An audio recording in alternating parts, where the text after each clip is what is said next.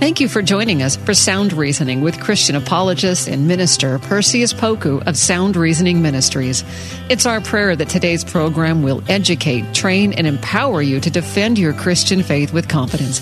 Perseus has his bachelor's in history and a master's degree in apologetics. We hope you enjoy this time of equipping so that you can answer questions to defend your Christian faith effectively.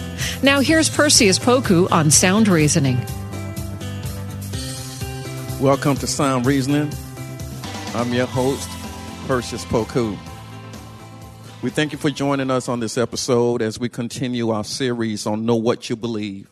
Know What You Believe. Too many times we have occasions where God wants us to speak up, to offer biblical words to others that they may get to know Jesus. And if they have confessed the Lord, perhaps they'll be edified. And oftentimes we resist speaking up because we are not thoroughly prepared, or we feel ill-prepared, or we believe we may be ineffective because of our knowledge base. And so as a result, we quench the spirit and we don't speak up and we don't share what the Holy Spirit is putting on our hearts. And God has saved us to be spiritually attractive. So when we don't share, we bring dishonor to God. When we don't speak up for righteousness, we bring dishonor to God. Paul puts it this way, that we re-nailed Jesus to the cross when we don't share our faith, when we don't do the things the Holy Spirit has asked us to do, that we crucify him all over again. Because when we don't live the way that the Christian ought to live, we're telling the world that what Jesus said he can do with us is not actually accurate. Now, let me be clear. Everything Jesus has said through his word is accurate. We're the ones that present falsehood. Jesus says, or puts it this way, when we're saved and we authentically are in a relationship with God, the evidence is there. It's apparent that we are in a relationship with Jesus Christ. Now, if someone says they are a Christian, but yet produces or do not produce the fruit of the Spirit, then it's not God that's the problem, it's us. And if we're not exhibiting Christ-like tendencies, we need to reevaluate if we were sincere in our profession. It's not God. God is more than capable to do whatever he said he's going to do, and God never lies. So when there's a shortcoming, it's never God, it's always us. Sometimes people delude themselves into thinking that they are believers when actually they just professed without giving God their heart. So it's not just the mere fact of professing Christ, but we have to make sure that we have an authentic relationship with him. And if we have an authentic relationship with him, the signs follow, meaning that we live out the creeds of the Bible, meaning that we allow the Holy Spirit to influence us. It means that we can't do everything we want to do. It means that we're living for Jesus. And part of that living for Jesus is pointing other people back to him. So if we're Christians, and the Bible gives us a laundry list of various things we can do to make sure that our relationship is authentic. And then we don't want to be, when we talk about this topic, we don't want to be legalistic in the sense that if you say, I pray every day, pray without ceasing. If you say, I've given to the poor, you help out in the soup kitchens, and you help out in other areas, clothing closet and things like that. So that's number 2. Or if you say, I always repay my debt. Those are lists that, yes, you can accomplish. But just because you have a list of devout things that you can check off doesn't necessarily mean that you know the Lord. There are plenty of people who do good works and yet have not given their heart to Christ. And then the other side, which I'm trying to emphasize, is you can say you know the Lord, you can say you love the Lord, but if you don't do anything in terms of your actions, then all you are is a sounding brass. So what am I saying? I've said all of that as an introduction to this topic of know what you believe. Every Christian should have the bare essentials in mind, or to be knowledgeable about the mere elementary essentials of Christianity. Do you know the major essentials in contrast to the minor essentials? And the major essentials often comes back to the categories of God. Who is God? What is God like? What is God asking humanity to do? So the topic of theology, the study of God, is a major essential, because in today's culture, there are those who are denying that God even exists. So us talking about God, us talking about the metaphysical world is important, because we're dealing with some people who do not know that God exists, who refuse to allow themselves to believe that God exists, and those who are sincerely skeptical about God's existence. So it's up to us as Christians to offer an answer to those that ask us questions about our faith. It's up to us to make sure that we're ready to respond. So the issue of God is one topic. Then there's the issue under the doctrine of God. There's this issue of fidelity, meaning, is there more than one God? That's the question at hand. And the answer is no. We serve the God of Abraham, Isaac, and Jacob. That's how he's identified himself. And the reason why we see the motif of Abraham, Isaac, and Jacob is God didn't want Israel to be confused in terms of their fidelity, in terms of their marriage covenant, which was established at the foot of Mount Sinai. He didn't want Israel to forget that. So God introduces himself as the God who was with Abraham, the God who's with Isaac, and the God who's with Jacob. And so Israel didn't have an excuse. They didn't have any reason to say we didn't know which God we were serving. Number one, we serve the true and living God. There is no other God. Any other God outside of the God of Abraham, Isaac, and Jacob is a demigod. D-H-I-M-M-I. A demigod, which is really no God at all. Any other God outside the God of the Bible, Abraham, Isaac, and the God who was with Abraham, Isaac, and Jacob, is a God made with hands. Any other God outside the God of the Bible is a God made with hands. And that's how the New Testament puts it. God made with hands, which means that it's human made. Humans created this religion, not the authentic God. The authentic God has proven himself by sending us, in my stance, an indisputable receipt, which is Jesus Christ. When Jesus Christ came on the scene, it changed everything.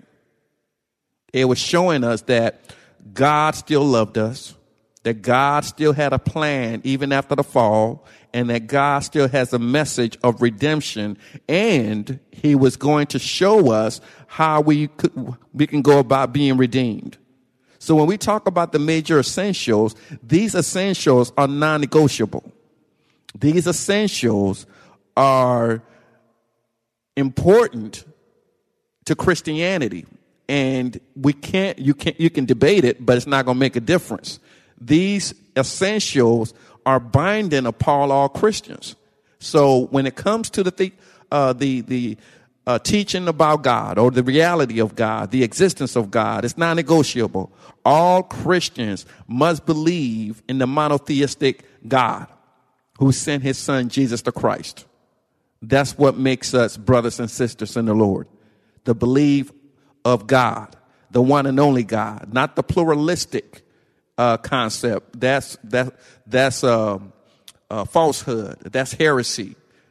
Christians cannot believe in multiple gods. We have to accept the God of the Bible who's revealed himself through Jesus the Christ. So that's number one. And we talked about that in previous episodes. Then we talked about the doctrine of Christ. And there's many skeptical views about Christ. There are many skeptics who refuse to accept Christ for who he is and what he's done. There are those that challenge the atonement.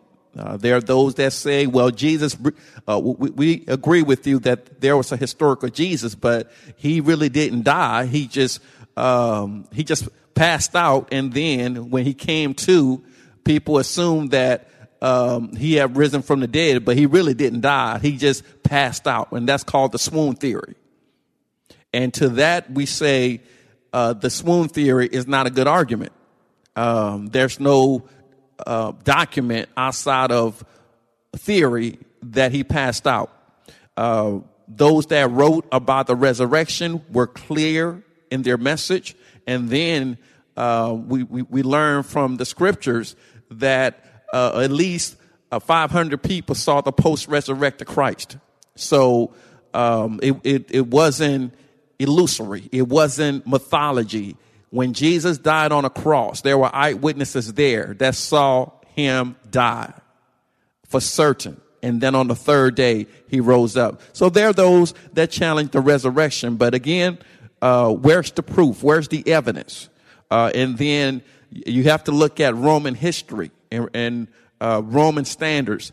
Roman soldiers would not just have glossed over Jesus passing out if that's what really happened. No, they made sure that Jesus was dead before they buried him. So the miracle of our profession, which Paul talks about, the resurrection is the centerpiece of our message. No one else has risen from the dead but Jesus.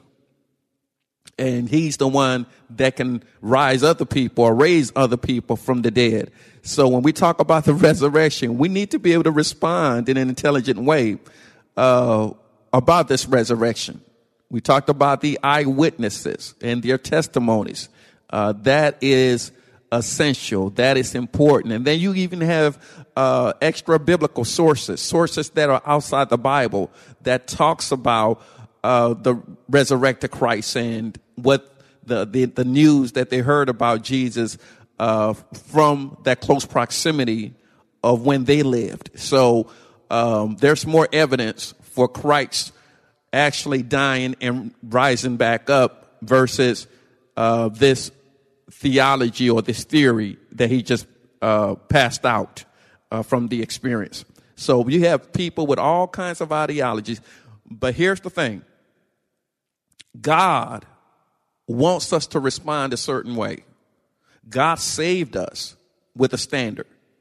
God could have said, I'm going to save you, and long as you're comfortable in your faith, as long as you have a church that you love, as long as you're practicing the virtues of the Bible, then I don't need you to share your faith. God could have set it up that way. God could have said, keep your Christianity private. God could have said, I realize that you are an introvert, so it's okay for you not to say anything about the gospel. Or God could have said, if anybody asks you a hard question about your faith, then just pray for them and wish them Godspeed and let them go about their way. But God didn't say that.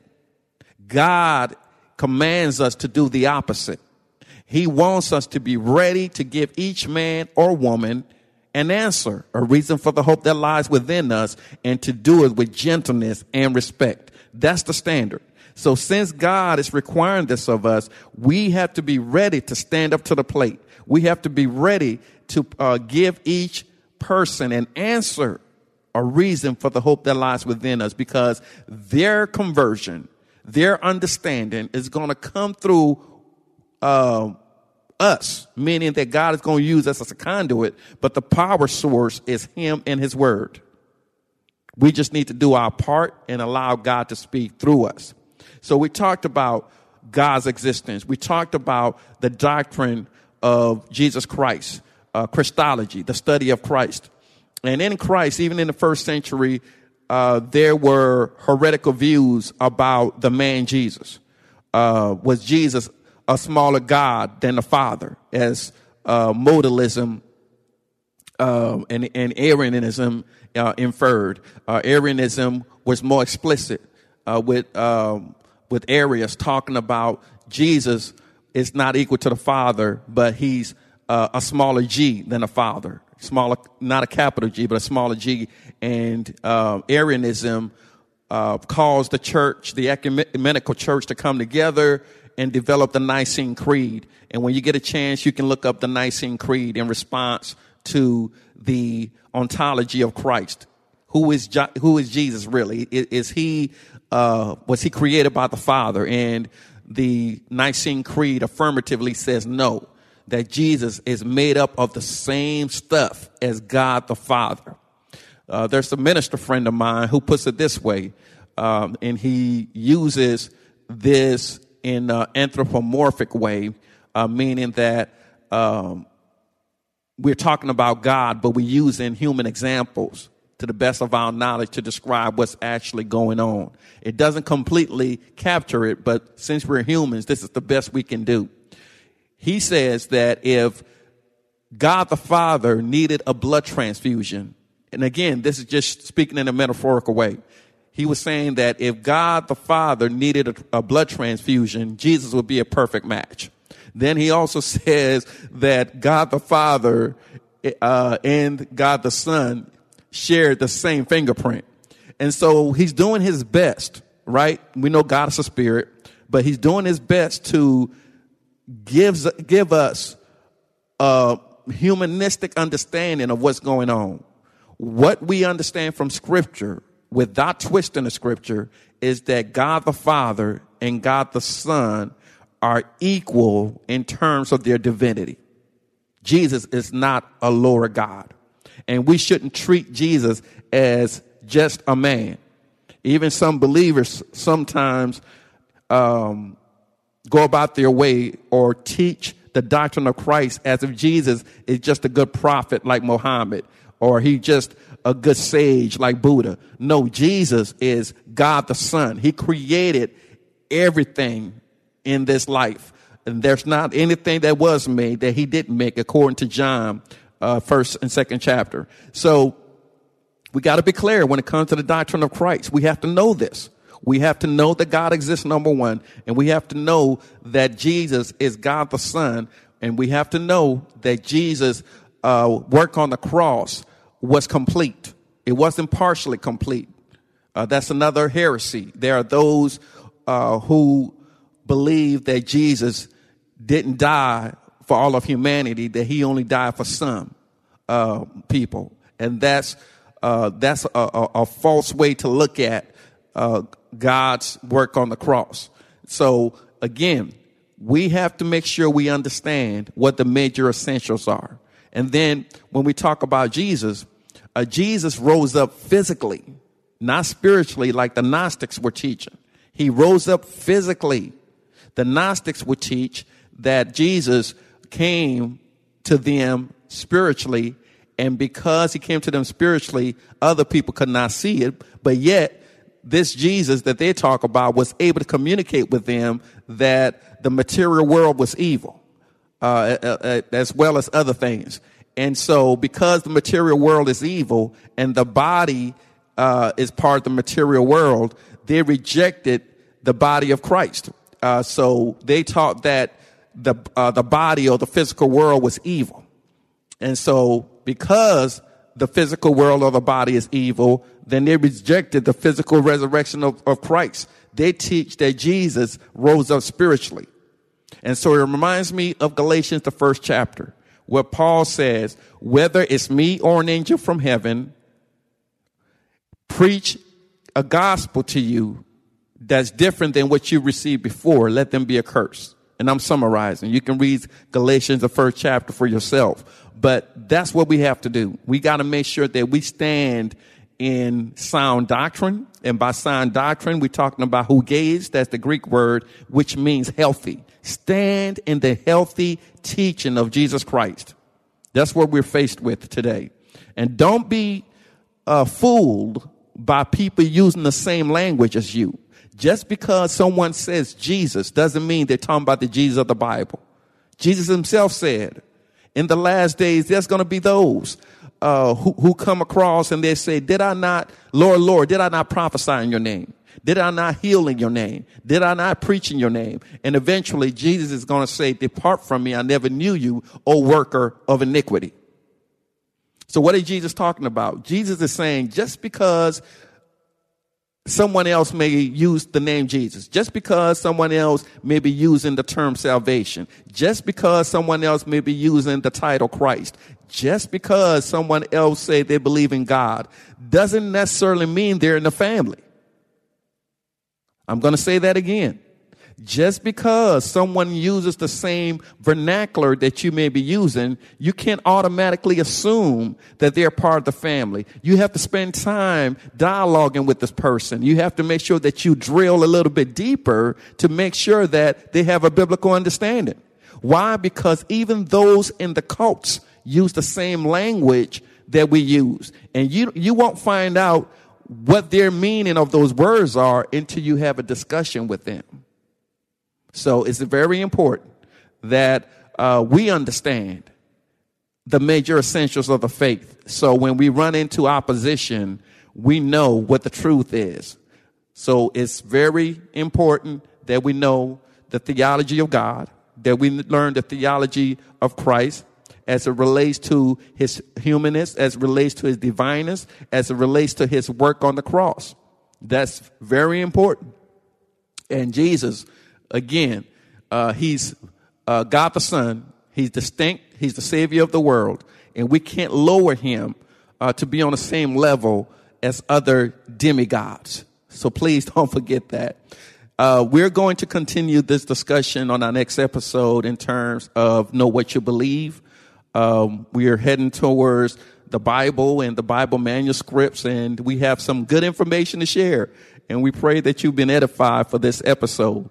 But before we close out on this show, just wanted to remind all of you that the Apologetics Boot Camp is coming up April 30th. If you have not signed up, we encourage you to sign up. You don't want to miss it. For students 6th grade through college / young adult, we ask that you sign up your children. And if you're a young adult or in college, we ask that you sign up. If you're a parent or an adult, we ask that you sign up. So April 30th is the date, and we look forward to seeing you. Go to abcsac.org, abcsac.org, and you can register online. We're looking forward to seeing all of you, as well as your children and great-grandchildren and grandchildren. And the young adult college students, we're looking forward to seeing you as well.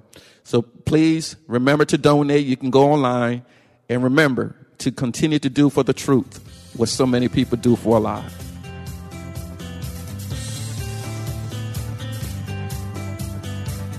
Thanks for listening to Sound Reasoning with apologist and minister Perseus Poku from Sound Reasoning Ministries. It's our prayer that today's lesson has equipped you to share and defend your Christian faith with boldness. Sound Reasoning Ministries offers training in apologetics, biblical studies, and systematic theology. Join in on discussions on Facebook at Sound Reasoning Ministries. For more information about the ministry, to send an email, ask a question, or support the ministry, visit online at srministries.org. That's srministries.org. Listen again next week at this same time, and remember, Titus 1:9 says, "Hold firm to the trustworthy message as has been taught, so that you can encourage others by sound doctrine and refute those who oppose it." Sound Reasoning Ministries, srministries.org. Dedicating time each day to spend feeding our minds and our hearts the truth of God's Word is immensely helpful in our growth as followers of Christ. I'm John Stange, and each day I host a show called Daily Devotions with Pastor John. On the show, I spend just a few minutes taking an applicational look at one or two verses of Scripture before coming to the Lord in prayer. If you'd like to make a habit of spending more time meditating on the truth of God's Word, you can listen to Daily Devotions with Pastor John at lifeaudio.com or on your favorite podcasting app.